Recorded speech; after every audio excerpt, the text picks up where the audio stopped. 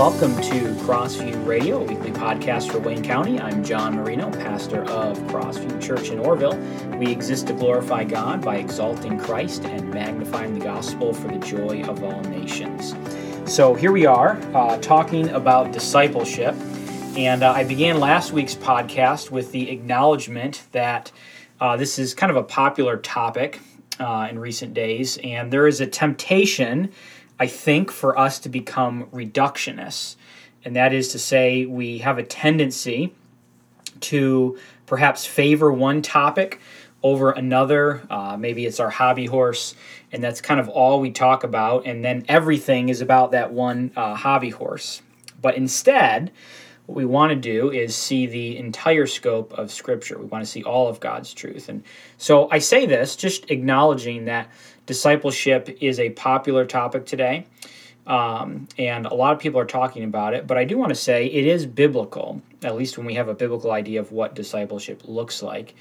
And that's really kind of the topic of conversation today. And there's a lot that we can talk about.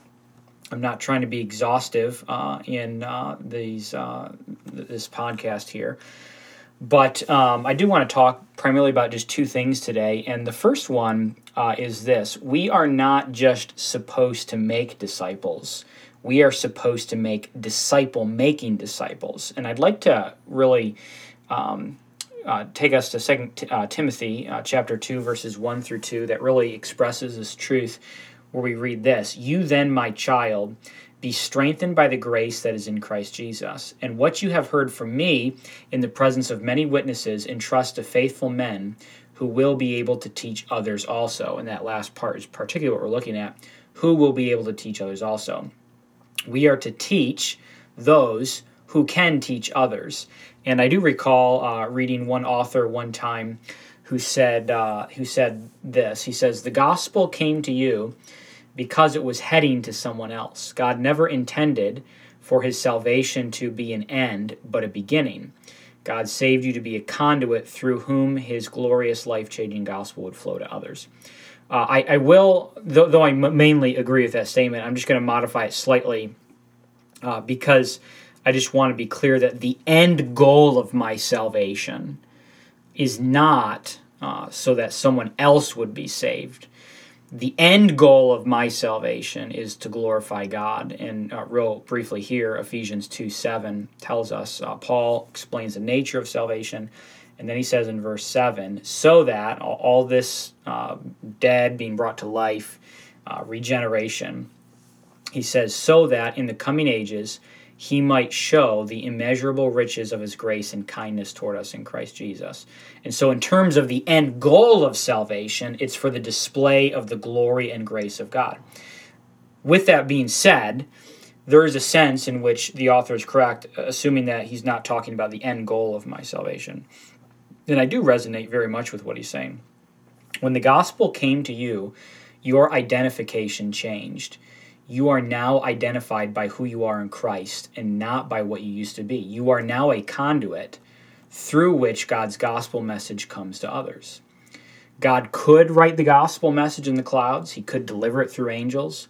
But in his sovereignty, he decided to use weak, helpless vessels. And that is exactly the point of 2 Corinthians 4, verse 7, where we read this: "But we have this treasure in jars of clay, to show that the surpassing power belongs to God and not to us." The treasure that he refers to in verse 7 is the gospel message, and he says that this message is placed intentionally in jars of clay. That is to say, he places this message within weak, frail, sinful human beings for a purpose, to show that the surpassing power belongs to God and not to us. When we were living in an apartment in Worcester, we did not have an oven, we didn't have a stove, and so all we had was a crock pot and a toaster oven. And my wife became very skilled in making meals on those two things. One Easter, she made lamb in the toaster oven, and several times she baked an entire pie. And if you hadn't known that it was made in a toaster oven, you just wouldn't know that that had happened, because it just tasted like any other pie, any other lamb that you would have. she makes good meals in the toaster oven, and so you've got to have a pretty skilled person who can do that. And that's exactly what 2 Corinthians 4 is saying. You don't look at the toaster oven and say to yourself, my, what a fabulous toaster oven. Where can I get one of those? No, you compliment my wife, because the more rudimentary the tool, the more praise goes to the person using the tool. If you can bake pies and cook lamb and create delicious meals out of a toaster oven, what kind of person are you to be able to have that kind of skill to do that? And in 2 Corinthians 4, the same point is made. If you look at the ministry success of an individual and you say, boy, look at how good they are, look at how well they preach or they evangelize.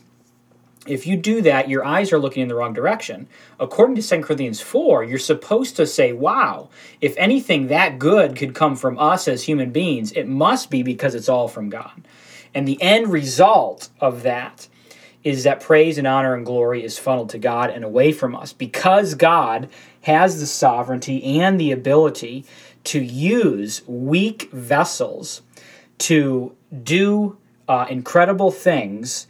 We acknowledge that it's not that all of the glory and the honor and all this goes to us. It's all that it gets funneled away from us into God.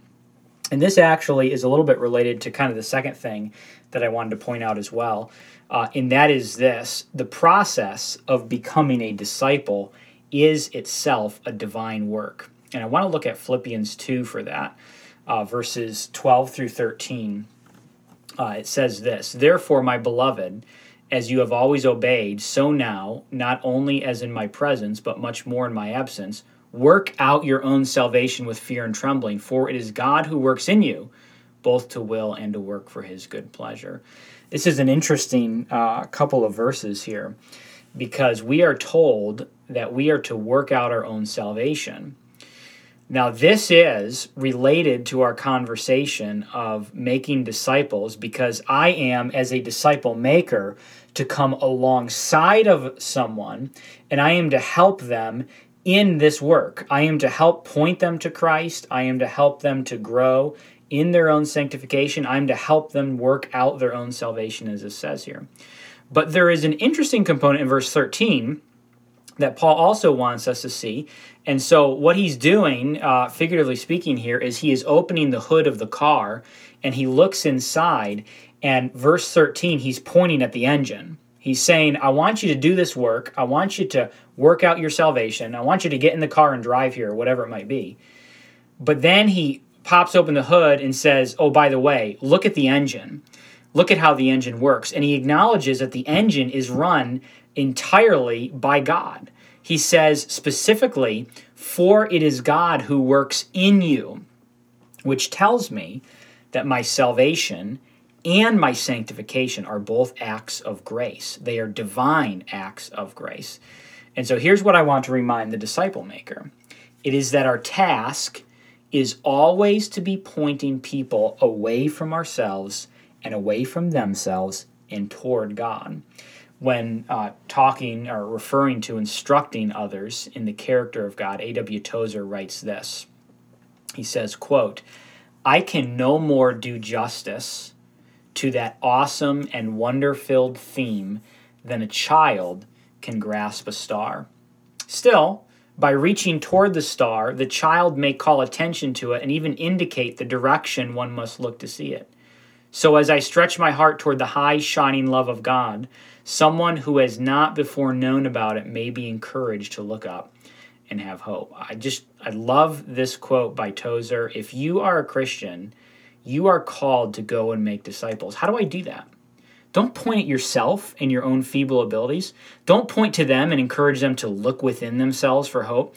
Instead, the one role of the disciple maker is to do exactly what Tozer just told us, and that is to simply point your finger at God, because He is the source of all of our hope. And because it is a divine work, because it is a work of God, we simply have to cry out with the psalmist in 119, verse 49, where he says, remember your word to your servant, in which you have made me hope. In which you have made me hope. The divine work of God giving me the ability to do things I couldn't do myself. You are the one who has given me the ability to even have hope in you.